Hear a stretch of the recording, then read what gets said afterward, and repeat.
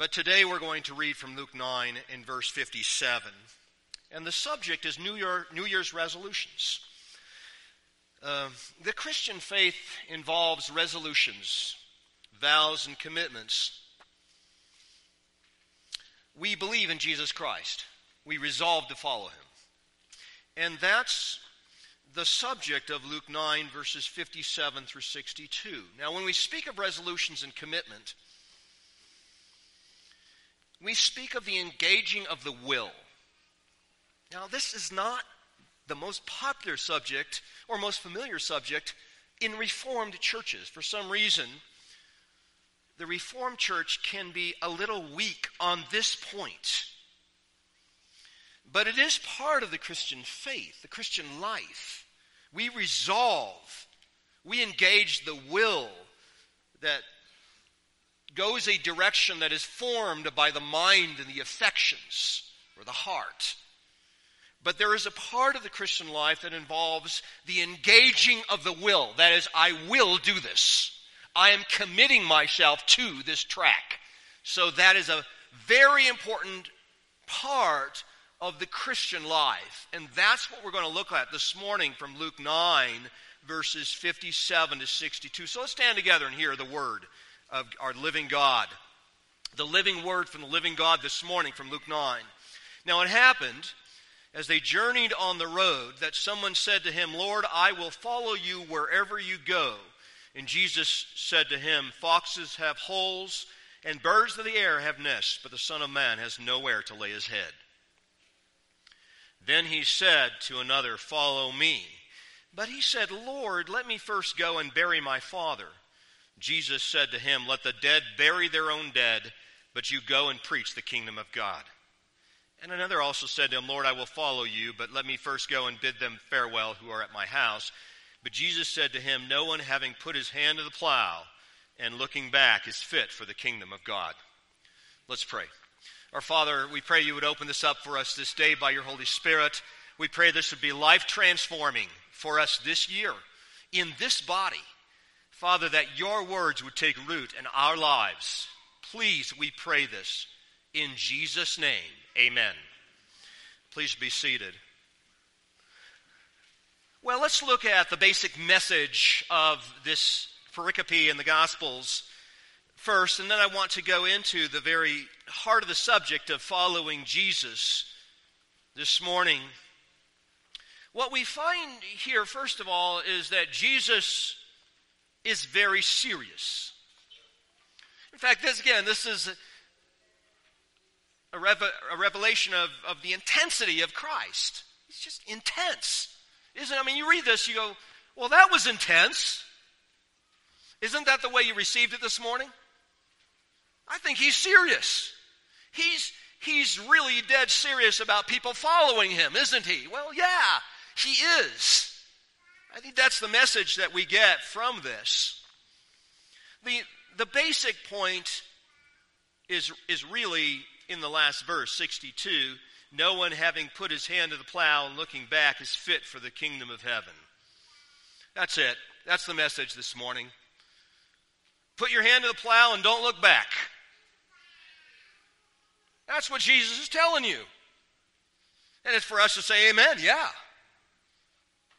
And to resolve it, and to decide, to commit, to sign up for what Jesus has presented for us here. Now, it's interesting, we don't use the word vows very much in the Christian church today. That's just not just the Reformed church. I don't really hear it among our evangelical friends. We just talk about vows. We talk about marriage vows, right? We hear about marriage vows, but that's pretty much it. We don't hear about covenant and vows in the modern church, but it is very much a biblical idea. So I want to go back and look at the very concept of covenant, promise, vow. I want to look at that first, and you know that first and foremost, it's God who vows. God covenants. God promises. God comes to us, I promise you. He says this to Abraham, and he says to Moses, and he says it to David. I promise you, I will bless these people. I will save them. I will send my Son. I will establish my kingdom. I will give you eternal life. Those are his promises. But it's not just a promise. We use the word covenant. Sometimes the word testimony. Sometimes we use the word vow. Sometimes we use the word I swear. But when you hear those words, what are you thinking? You're thinking, boy, this person is serious. And God is serious. One of my favorite lines is that one shared by my brother Josh Suiso last Sunday, where at the end of that section in Isaiah 9, he says, the zeal of the Lord of hosts will perform it. You know, as if God is binding himself. God is committing himself. God is vowing. God is swearing. And when somebody vows, sometimes they say, I swear or I vow and hope to die. In other words, I will do this. If I don't do it, God, kill me. Well, if someone says that, you say, wow, they're pretty serious. Right? I mean, now, God is serious. That's where I want to begin this morning. God is serious. God vows, God covenants. That's why I love covenant theology. I don't know, sometimes we have the impression covenant theology is some esoteric, systematic, theological system. No, it's a dead serious God binding himself with an oath that he will do it. Covenant theology is dead serious theology. And man, we should be teaching and preaching it and speaking of it. Covenant theology, God binding himself to get it done. That's what it is. God swearing, vowing, promising on his own life that he will do this. Children, God commits to save us. Okay, that's the first word in your notes. God commits to save us.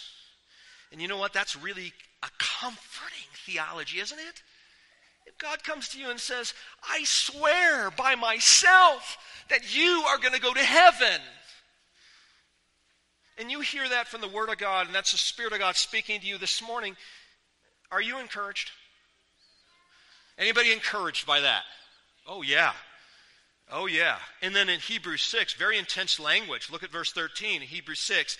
For when God made a promise to Abraham, since he had no one greater by whom to swear, he swore by himself, saying, surely I will bless you and multiply you. And thus Abraham, having patiently waited, obtained the promise. For people swear by something greater than themselves. And in all their disputes, an oath is final for confirmation. People do this kind of stuff. So when God desired to show more convincingly to the heirs of the promise the unchangeable character of his purpose, he guaranteed it with an oath. So that by two unchangeable things, which is impossible for God to lie, we who have fled for refuge might have strong encouragement to hold fast to the hope that is set before us. And the hope is going to heaven. We're going to glory. God has consummated our salvation. It's happening. That's the firm resolution that God promised to us, and you can take that to the bank and everywhere else, however that statement goes. So God swears, God vows, amen. But now we vow as well. It's legitimate, it's proper for us to commit, to promise, to resolve. We join in the covenant. We make a vow to God. And again, we don't talk about this very much. But let me just give you a few examples. I mean, they're throughout the Bible. Psalm 66, I shall come into your house with burnt offerings. I shall pay you. I shall pay you my vows, which my lips have uttered. Psalm 116, what shall I render to the Lord for all his benefits towards me? I shall lift up the cup of salvation, call upon the name of the Lord. I shall pay my vows to the Lord. Psalm 56, your vows are binding upon me, O God. I will render thank offerings to you. Psalm 22, from you comes my praise to the great assembly. I shall pay my vows before those who fear him. Psalm 61:8, so I will sing praises to your name forever, that I may pay my vows day by day. It appears that much of the vow paying occurs in the assembly. But nevertheless, this commitment is really essential in the Christian life. Now let's go back to Luke chapter 9.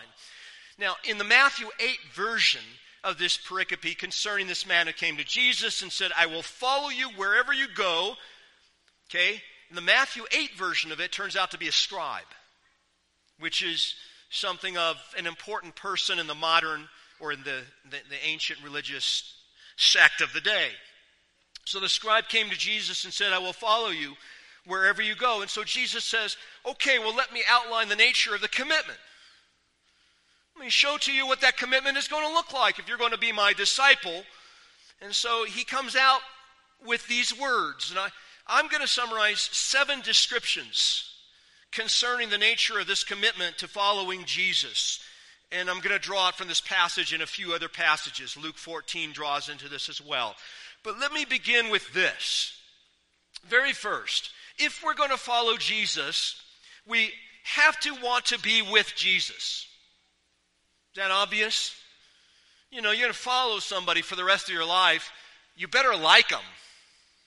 And you better want to be with them. You want to desire to be in his presence. You want to be attracted to Jesus. And what is it that attracts us to Jesus? But that he's a powerful Savior. He's crushed Satan's head. He forgives the sinner woman at his feet. I mean, think about everything. He tosses demons right and left, a legion of demons, into a bunch of pigs. He walks on the water, stills the storms, the Creator, the Savior, the King of Kings, the Lord of Lords. What's there not to like? Hallelujah. Thank you. What's there not to like about Jesus? The best Savior, the best King. We sang about him in Psalm 45. Amen. I mean, what's there not to like about Jesus? Does these miracles, raises the dead. Did I mention that? Raises the dead. Hallelujah. We don't have to worry about dying when we hang out with Jesus. His friends die. What does he do to them? Raises them. Yeah, exactly. 4 days later. It's okay, whatever. Take a few extra days with it. No big deal. He raises the dead. How would you like to be with Jesus? We love Jesus. We're attracted to Jesus. We want to be with Jesus. Amen. A mighty Savior. A beautiful King. Absolutely.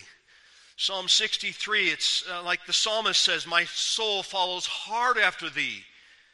It's a mighty running, a pursuing, a seeking, longing, desiring to be with Jesus over everything else. And, you know, I step back and wonder why the low ebb of spirituality in the American churches today. Why with us at times, a low ebb of spiritual growth. Evangelism is kind of weak, kind of paltry. Spiritual discernment, not really there. Service, love for the church body. I mean, fill in the blanks. What's wrong with us? Sin sometimes having the upper hand in our lives. We see this. We're all dragging down into sin, or we're all hardly excited about worship or getting together with God's people. What is it? What's going on with us? What's the root issue here? As Tozer said, why is our religious life so stiff and wooden? You know, it's like we're going through the motions or something. It's so lacking in holy, acute desire for God, to know God, to be arrested to his power, his grace, his works, his glory in the sanctuary. Why are we so anemic? I have to pinch ourselves like 48 times just to kind of get awake spiritually. You know, what's going on with this? Why doesn't God come here? Why do we have such a lack of his presence in our gatherings at times? Well, here's the secret. And this is what Tozer brings out in the pursuit of God. He says, you know what? You got to seek him. Seek my face, O Jacob. Thy face, O Lord, will I seek. God wants you to seek him. God wants you wanting him. God likes you loving him. If you're sitting there going, I don't really care, he's not going to show up. You see, he waits to be wanted. He longs to be loved. Is that fair to say? We don't always think of God waiting. But there is a command to us to respond, a command to us to seek his face. And sometimes we don't respond very well with that, do we? No, brothers and sisters, we have to follow hard after God. Amen. And what is it? Other desires in our lives that crowd out our desire for God. Hey, guys, we always desire something. The Buddhists say, no, we don't. No, we don't. Hear no evil, see no evil. You do. Yes, you do, of course. There's always desire. You can't suppress it. It's always there. It's just a question of what are you desiring? What do you desire? What is the thing your heart is longing for and running after? If it's not God, what is it? We're very desiring people. And I so resonated to this prayer. The man of God prayed this prayer back in the early 20th century. I so resonate with this. Listen. "O God, I have tasted thy goodness, and it has both satisfied me and made me thirsty for more. I am painfully conscious of my need for further grace. I am ashamed of my lack of desire. O God, the triune God, I want to want thee." Can any of you say that right now? "Oh God, I want to want thee. I long to be filled with more longing. I thirst to be made thirsty." Maybe that's where the prayer is right now in your life. Well, pray that prayer. Maybe you're still not thirsty. Maybe you don't desire. Maybe you're not quite there yet. But do you desire to desire? Do you long to love? Do you want to want Jesus? I guess I'm pressing on whatever life there is. Is there life there? Then pray for it. Then lift up that prayer to God. Seek his face this morning. And long to be with Jesus. This is to keep believing in Jesus, following hard after him, looking to Jesus, the author and the finisher of our faith, to run with endurance the race set before us. That's number one, to desire to be with Jesus. Number two, following Jesus means that we are interested in hearing from him. We're interested in his voice, his word. We listen to him. We do what he tells us to do. He tells us, now listen, I want you to forgive your brother 7 times today. I want you to love your enemy. I want you to keep the least of these commandments and do good to those who despitefully use you. And what do you say? Yes, Lord. Absolutely. Absolutely. That's exactly what I'm going to do. These words dominate our thought lives, our words, our relationships, our actions. Amen. Number 3. Following Jesus means that we're not afraid to go where he goes. To love and to serve others, to suffer with him, and to declare the gospel of the kingdom of God. You know, it's an interesting verse in John 13:36. Simon Peter said to Jesus in John 13:36, Jesus said, "I'm going somewhere, you can't go with me." That's what he said. And then Peter said, "Lord, where are you going?" And Jesus answered, he said, "Where I go, you cannot follow me now, but you will follow later." What do you think that means? It's kind of a cryptic verse. You ever hear that, see that verse before? What do you think he's saying there? He's saying, Jesus saying, I'm going to Calvary, I'm going to the cross. You can't go with me. Peter, you cannot be on the cross next to me. There's a couple of thieves that are showing up, but you can't come to the cross with me. But you will follow later. What's he saying? Your turn's coming. That's what he's saying. You will follow me later. That's the word he says to all of us too. I believe that we take that for ourselves. We can't follow him, children, literally, as if, where's Jesus? I want to follow Jesus. Was he going to go to Franktown this afternoon? I'm going to walk to Franktown with Jesus this afternoon. I can't do that, can I? Because I can't find Jesus in his human form. But what does this mean, to follow Jesus? It's to go where he goes. Now, where does Jesus go? Just a couple of things. Let me just throw out a few things. Now, again, you can add to this. There's much more in the Gospels. So, the first thing about where Jesus goes is that Jesus goes to church. We know that. He says where 2 or 3 elders, he's talking to the disciples or apostles there, where 2 or 3 elders are gathered together, there I will be in the midst. It's one passage dealing with the church, Matthew 18. The church is established on 2 or 3 elders.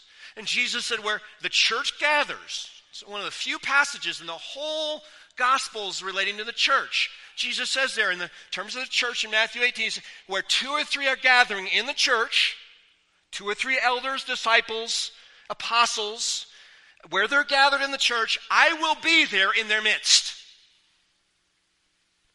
So there's a very special thing about the church. Here's another clue as to where God is present. And I would say also where Jesus is present. 1 Corinthians 14:23. Therefore, if the whole church comes together in one place, what does that mean? What is it for the whole church to come together in one place? Does anybody know what that means? That's what's happening here. Okay, the whole church coming together in one place. Where the whole church comes together in one place and all speak, prophesy. If an unbeliever or an uninformed person comes in, he is convinced by all. He is convicted by all. And thus the secrets of his heart are revealed. And so falling down on his face, he will worship God and report what? That God is truly among you. So the presence of God is found where? If you want, I want to be wherever Jesus is. Where do I go? I really am attracted to where Jesus is. Where should I go? It turns out Jesus is with his body. Now, let me ask you this. Does my head like to be where my body is? Okay, I mean, the 4-year-olds can answer this.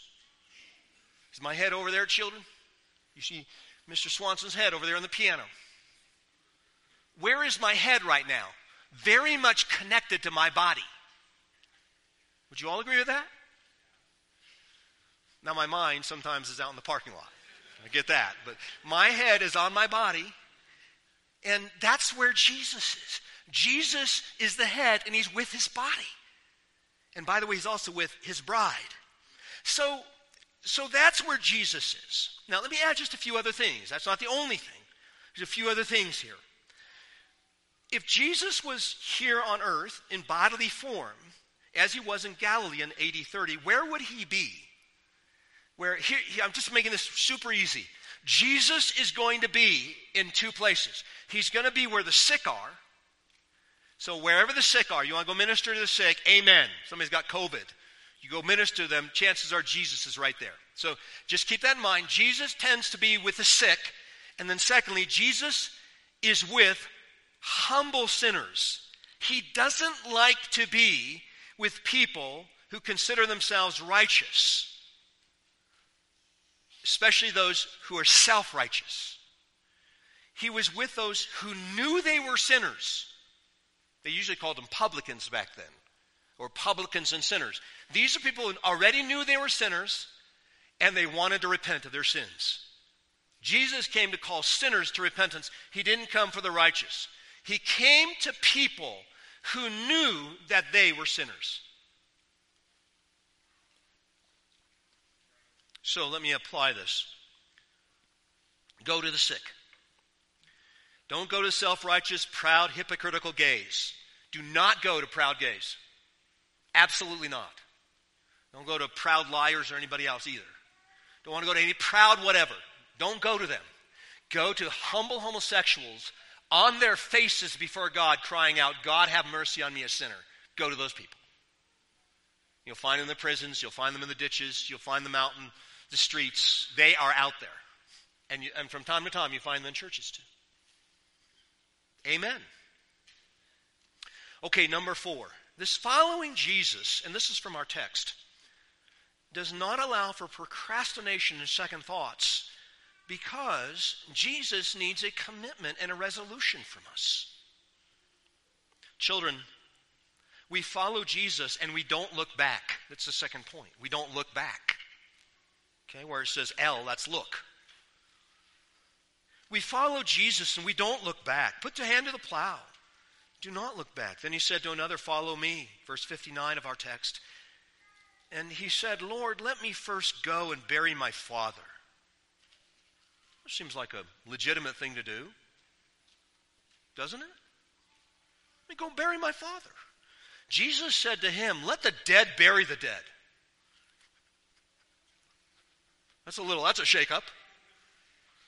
I mean, again, what is he saying here? He's saying this is urgent. This is calling for a deliberate, intentional throwing off of every other priority in your life for the sake of the kingdom of God.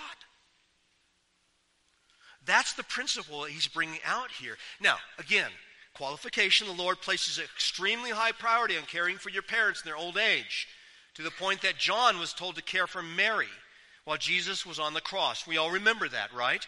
And history bears it out. that John brought Mary on the missionary trip up into Ephesus. In fact, you can go to Turkey today and find the home where Mary died, because John took Mary to Ephesus, where, of course, we all know that John was ministering. And so, of course, the kingdom of God was of essence. He's not staying in Jerusalem with Mary. He's bringing Mary to Ephesus with him. So I just use that as an illustration.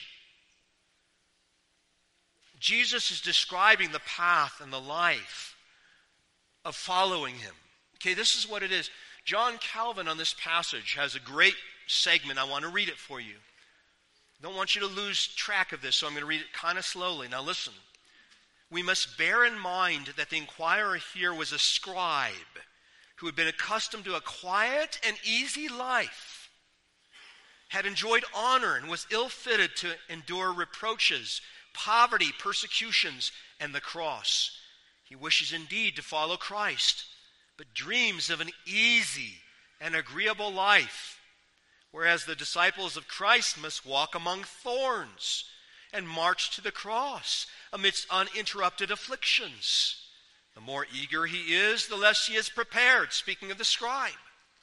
He seems as if he wished to fight in the shade and at ease, neither annoyed by sweat nor by dust, and beyond the reach of the weapons of war. There is no reason to wonder that Christ rejects such persons. For as they rush on without consideration, they are distressed by the first uneasiness of any kind that occurs, lose courage at the first attack, give way, and basely desert their post. Okay, that's not the kind of warrior you want. This journey is not for the pliable. Remember pliable in Pilgrim's Progress? They hit the Slough of Despond. It was really the first negative experience that pilgrims had on the pathway.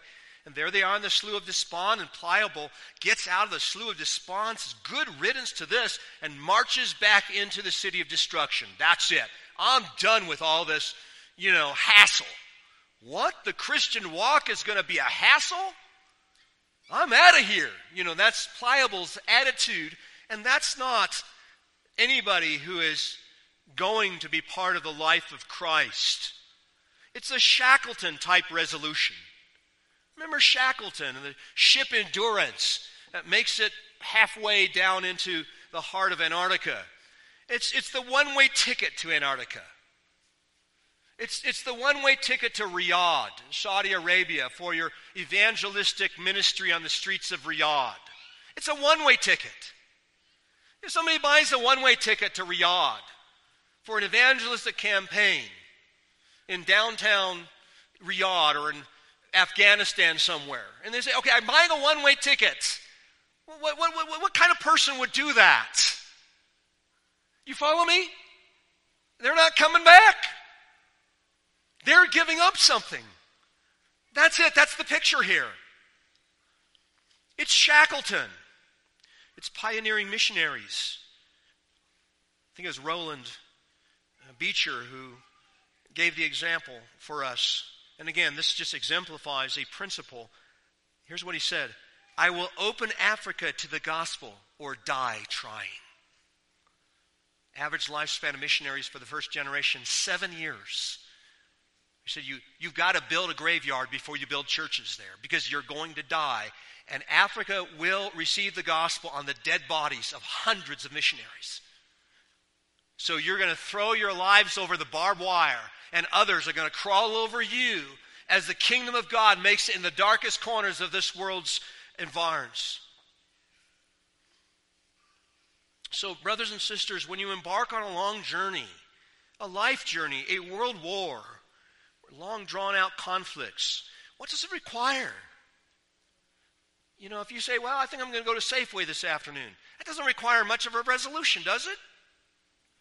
But if you're going to pull the trigger to open up a world war, and you're going to sign up for a world war that's going to last for 6 or 7 years, that's not just going to Safeway this afternoon. That's going to take a resolution, a commitment, a recognition of what you're getting into, and a commitment of will. A half-heartedness will not do in such a case. Okay, number 5. This following Jesus also involves a preference for Jesus above all things. I take this from the passage, but also Luke 14:25. And let me just read this section. You can turn there if you like. It's almost a parallel passage, Luke 14:25. Now great multitudes went with him. And he turned and said to them, I love you and have a wonderful plan for your life. Is that what he says? Take a look at the passage again. Great multitudes went with him. He turned and said to them, anyone comes to me does not hate his father and mother and wife and children, brothers and sisters, yes, and his own life also, he cannot be my disciple. And whoever does not bear his cross and come after me cannot be my disciple. For which of you intending to build a tower does not sit down first and count the cost, whether he has enough to finish it, lest after he has laid the foundations, not able to finish, all who see it begin to mock him, saying, this man began to build, was not able to finish. Well, what king, going to make war against another king, does not sit down first and consider whether he is able with 10,000 to meet him who comes against him with 20,000? Or else, while the other is still a great way off, he sends a delegation and asks conditions of peace. So, verse 33, so likewise, whoever of you does not forsake all that he has cannot be my disciple. And brothers and sisters, this is the way the kingdom of God has been. This is the way the churches have been from the beginning. We get the big crowds. We get a lot of interest on the front end. Jesus gets a lot of attention with his miracles and big things going on. But he just pokes a hole in the mega movement that's developing because there's just a lot of uncommitted looky-loos that show up in the crowd. They just cannot say amen to this. They don't resonate with it. They don't say, oh yeah, amen, Jesus. Amen, I'm all in. Yeah, what he said. See, that's not the response here. It's typically not the response in his ministry. They're not willing to give up their life in these other relationships for the exclusive claims of Christ. Jesus came with a sword to divide families. We saw this all the time in Japan. Almost in every case where there were converts in my parents' ministries in the 1960s and 70s, almost without exception, it divided families. Our young women were disinherited, kicked out of homes. They lost their parents. They lost their jobs. This kind of thing happened all the time on the mission field in Japan.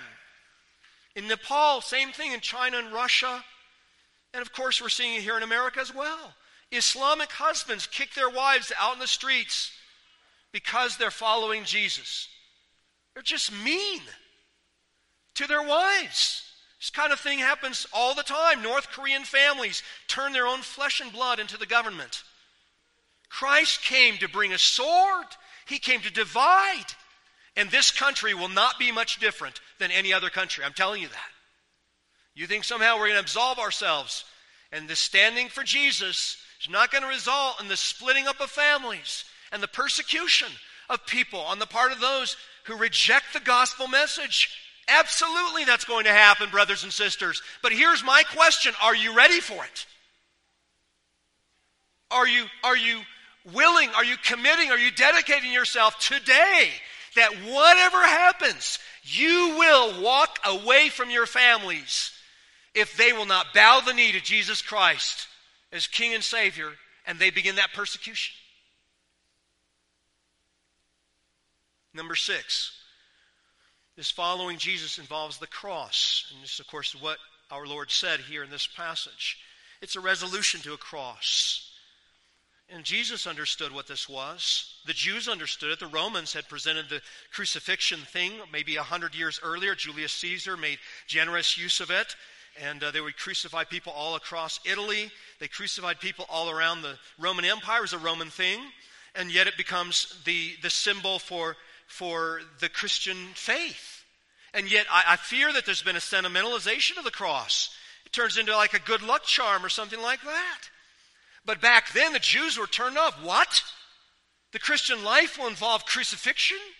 They knew what it was. It was a horrifying death march to a crucifixion, this carrying the cross, which is what would happen Romans would say you got to carry your cross all the way to the Mount of Calvary, and then you get put on that cross, and you're hung up there to die until your body dries out and the sun rots and dies.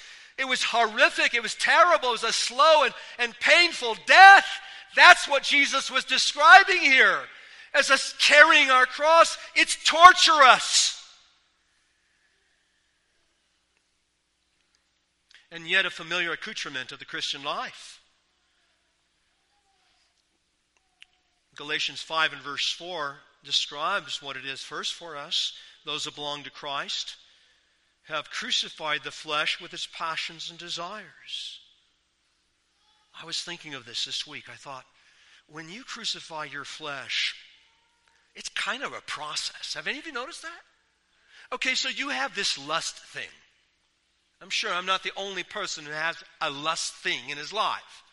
Whether it's material things or sexuality or whatever it is, we have this little lust thing, or big lust thing in our life. We nail it to a cross. And it sits there in the boiling hot sun and screams at you for the next 2 months. As the flesh just sits there and cries out and rots and dies. And we just say, good riddance. The flesh is dying. We are crucifying the flesh with its passions and lusts. Absolutely. That's the Christian life. Or Galatians 6:14, Paul says, far be it from me to boast except in the cross of our Lord Jesus Christ, by which the world has been crucified to me and I to the world. It's a both and. It's I'm crucifying the world and the world crucifies me. That's the deal. That means we're not on very good terms with each other. You follow me? I'm sitting here taking the world, pounding the world into a cross to die on that cross. And the world comes and pounds me into a cross to die on a cross. We're not getting along very well. You agree with that? We're not getting along very well, are we? When we come to the terms that we're crucifying each other, wow! That's intense. That's the highest possible animosity you could ever imagine. That we have set ourselves so against the world. And then Paul says later on in that passage, verse 17, from now on let no one cause me trouble, for I bear on my body the marks of Jesus, the scars, the brand marks of Jesus. And he pulls up his shirt and you can see, count 120 stripes. He was, all the times he was stoned. How many times was he stoned? I can't remember. 4, 5, 6 times stoned. So you see 120 marks here. You want to see all the stone marks when I was left for dead outside of Lystra and then made my way back into the city to continue that evangelism campaign? You want to see the marks? You want to see how the world looks at me? This is the way the world sees me. Oh man, there's massive crucifixion going on between the world and me. Praise God. And then finally, this following Jesus involves a leaving and letting something go. This doesn't mean that we leave our families behind. Some of the apostles, as I said, continued to care for their wives and mothers, grandmothers. But there's an exclusiveness to our relationship with Jesus. And this happens to all of us. There's always points in our lives, myself included, brothers and sisters, where Jesus comes to me and says, you're going to have to let that go. You're in the process of following me, but hey, just one sec. You're going to have to let that go. That sin that easily besets you, you can't carry that up this 14er. You can't carry that, 60-inch screen, television screen, up the 14er. You're just going to have to drop it. That sin that easily besets you, you're going to have to let it go. You're going to have to part with it. You cannot live your life for yourself anymore. You cannot live your life for personal peace and affluence. The world says it's all about personal peace and affluence. And you say, well, if it means giving up my personal peace and my affluence and losing my job or whatever it is because I'm standing up for Jesus, so be it. So be it. I will let it go. And you follow him through Gethsemane and the Praetorium. and then on towards the cross. This is familiar territory for the Christian life. You're always going to have to leave something behind. Your worldly ambitions, your most dearly loved sins, the favor of the world, certain ungodly friends and relations. You're just going to have to let them go. And as we let them go, we cannot have a funeral. We cannot have a memorial service for that favorite sin. We just have to let it go and not mourn the losses of this world's love and the world's approbation, the smoking Sodom behind us, the crucified world. No sentimentality here. We're leaving it behind us. Now let me close this way. Why such urgency? Why such exclusivism for Jesus? Why does this call for such a radical commitment, a faith commitment that's willing to go all the way to the bloody end for Jesus? Why? Well, let me say it this way. Because he's worth it. That's why. He's worth it. In Luke 14:28, we read this: which of you intending to build a tower does not sit down first and count the cost, whether he has enough to finish it? So likewise, whoever of you does not forsake all that he has cannot be my disciple. Now, here's a minor example to help you understand the concept of cost and value. It's very minor, but it's an illustration that I think will help you. About 15 years ago, I set out to have a discipleship center, and I was committed that the discipleship of young men would cost them nothing. So we opened our tables, our homes, our rooms for young men. Didn't charge them anything. They'd stay there for 3 months, 6 months, 12 months at a time, eating at my table, borrowing my car, consuming my teaching time. For 15 years, the discipleship center has been free for probably somewhere between 25 and 30 young men. Now, here's the question for these young men. What's it worth to you? See, one of the reasons why colleges and ministries and etc. charge people for what they do is because they need a perceived value. It's one reason why oftentimes for conferences, you charge for conferences because people do not perceive there to be a value in our society unless you put a cost on it. And so if young men come to me and say, well, it really wasn't worth anything to me, well, they probably wouldn't put much into the discipleship anyway. Probably wouldn't listen to me or any of that, right? So, that's just an illustration. But here's my question. Does free mean that there's no value to it? The fact that Jesus comes and freely gives his life for us, does that mean there's no value to Jesus? That's my question. Well, Jesus, of course, placed his life on the cross for us. And we know that the gift has no dollar sign to it. There's no value you can place on that. It is of infinite value. So Jesus gave it to us for free. And the value of it, this is the way to look at it. You're not earning this. He's already given this to you as you in faith receive him and follow him. But here's the point. You can't view it as costing nothing and valuing nothing. You have got to put a value on it, brothers and sisters. Jesus has a value to him. This has got to be the highest value in your life. The entrance fee is free, but you can't see it as not worth nothing. You got to see it as worth your life. Well, his life. And therefore your life. Okay, does that make sense? Is that helpful? You must assess the value of it. You must assess the value of this king, this savior, this kingdom as more valuable than anything in the whole world. You value Christ, the king, his kingdom better than, more than your own marriage, your children, your life. And you must be willing to give it all up for him. Literally, Jesus puts it this way. Whoever does not say goodbye to all that he has cannot be my disciple. We are somewhat shocked. Hyperbole? I don't think so. These are extraordinary claims. This is an application of loving God with heart, soul, mind, and strength. But this is because of how much this king and kingdom is valued in your mind. The king is a pearl of great price, as is the kingdom itself. It's the treasure in the field for which the man gave everything, his whole life, threw away everything he owned to buy the field. It was the most valuable thing ever, an eternal kingdom, an end of all evil, a reign of all righteousness.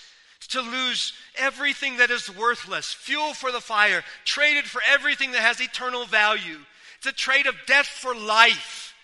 It's a trade of empty, very obviously fake peace and fake joy, fake hope for that which is of ultimate infinite value, absolutely true peace, joy, and hope. And it's a very good deal.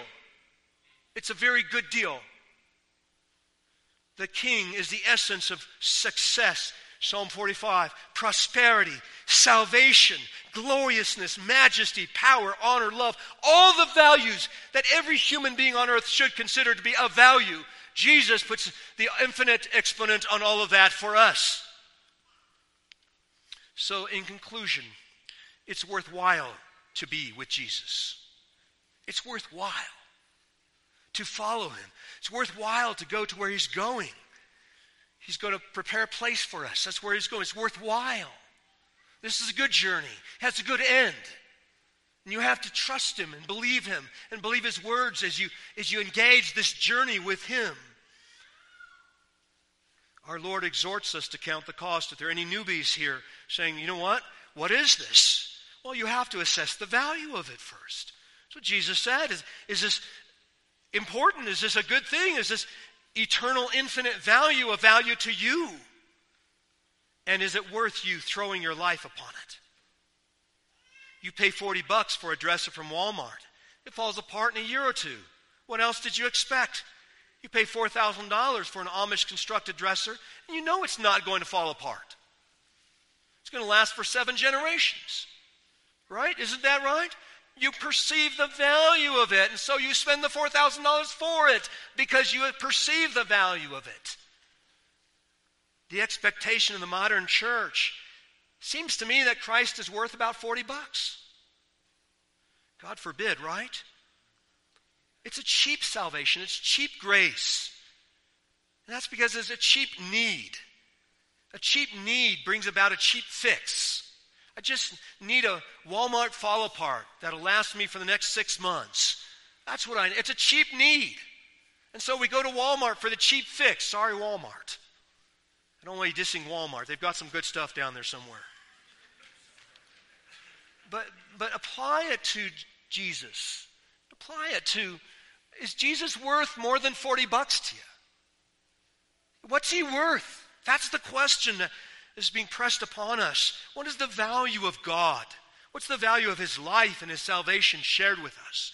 And again, it comes back to our estimation of God, our estimation of his power, his holiness, the estimation of our sin and the curse of sin and the wrath of God on our sin, our estimation of all of this. We're saying, oh, it's all no big deal. I hardly have any need at all for Jesus.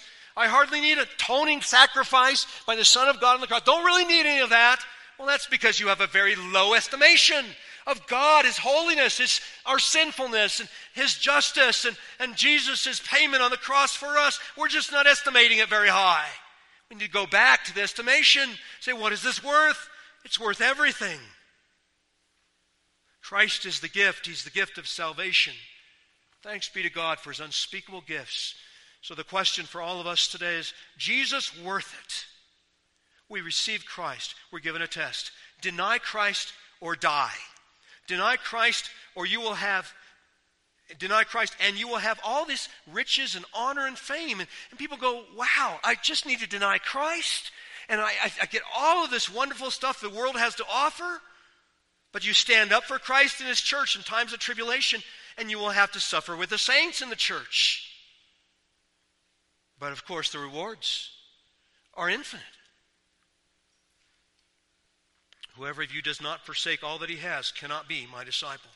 That's your life, that's your job, your reputation, your love of friends and family, a bad habit, your own bitterness. Got to let it go. Your sin, got to let it go. Your idol might be a relationship in your life. A lot of idolatrous relationships these days. You got to let it go. It's an idol, an addiction in your life. You got to let it go. When the question comes down to, you will have this thing or Christ, which will you choose?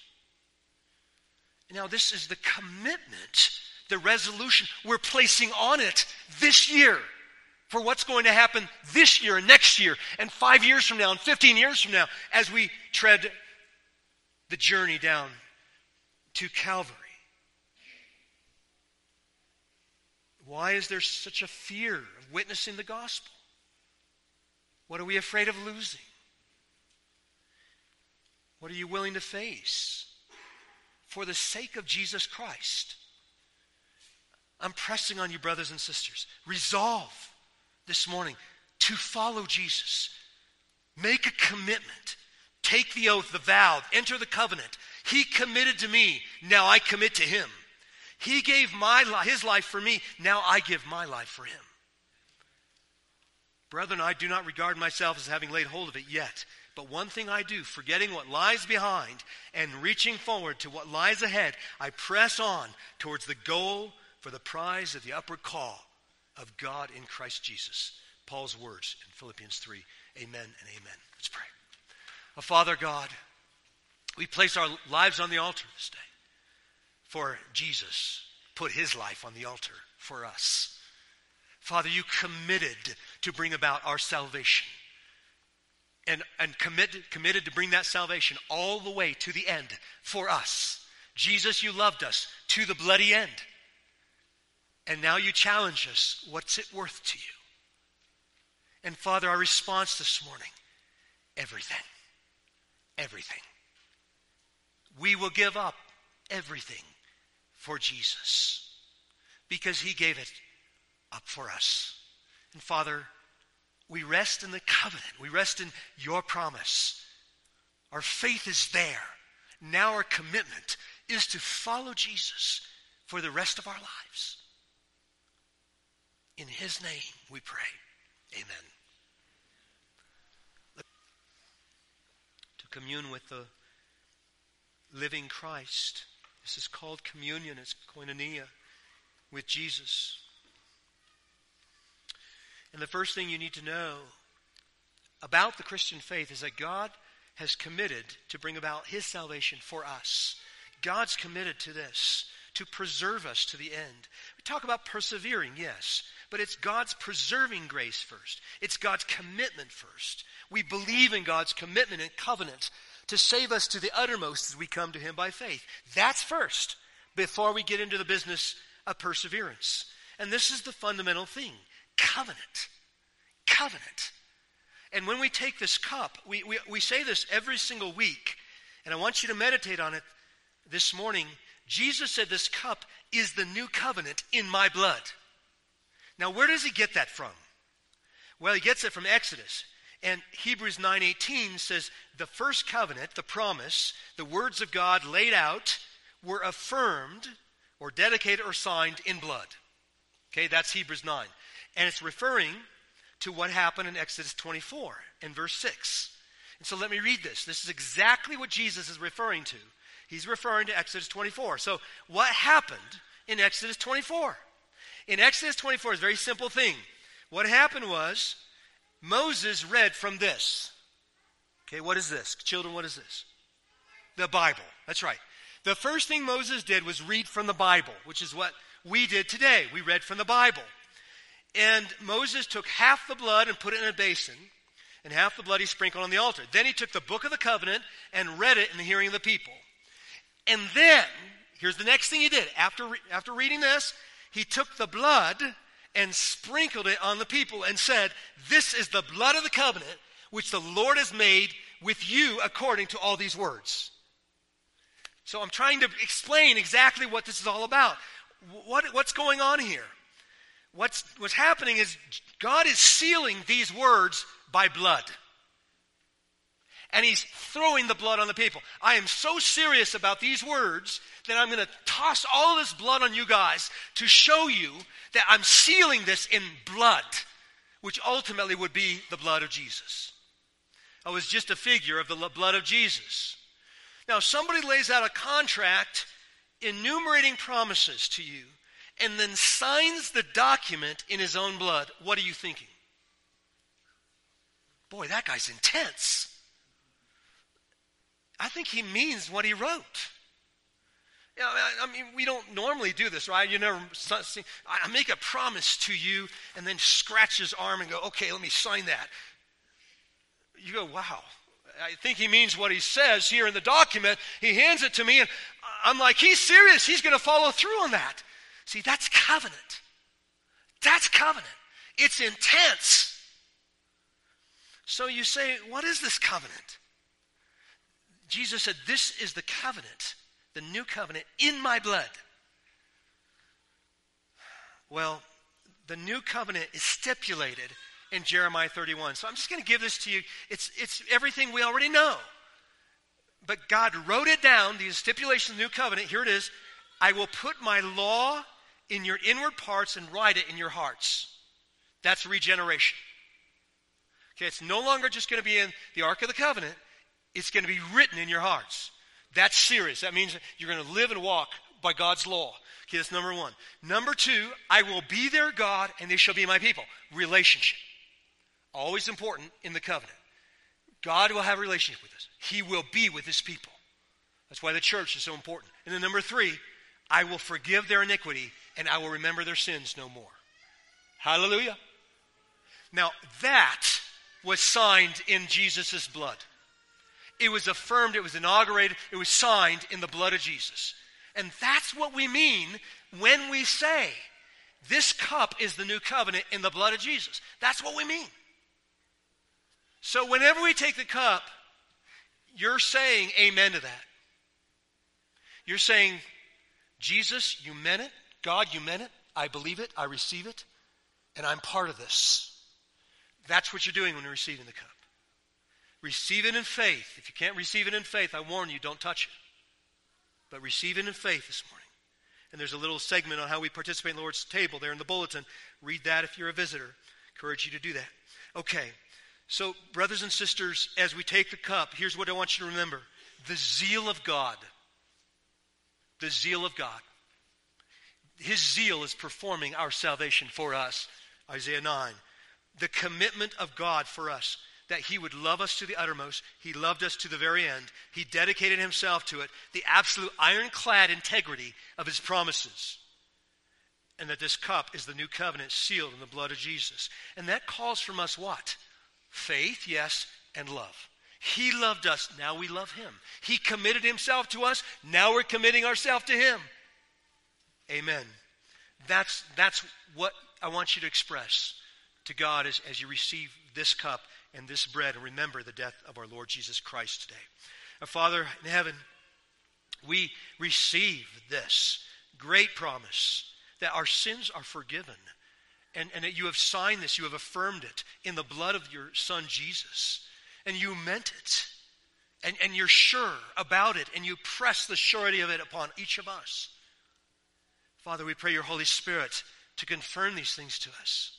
And as we receive the cup, as we receive the bread, oh, that the life of Jesus will be known more abundantly in our lives too. And that we would respond, oh God, in love. You loved us first. You committed yourself to us first. Now we commit ourselves to you. Now we receive your love, and we love you too. Oh God, that this would seal our love as this seals your love to us today at this table. In Jesus' name, amen.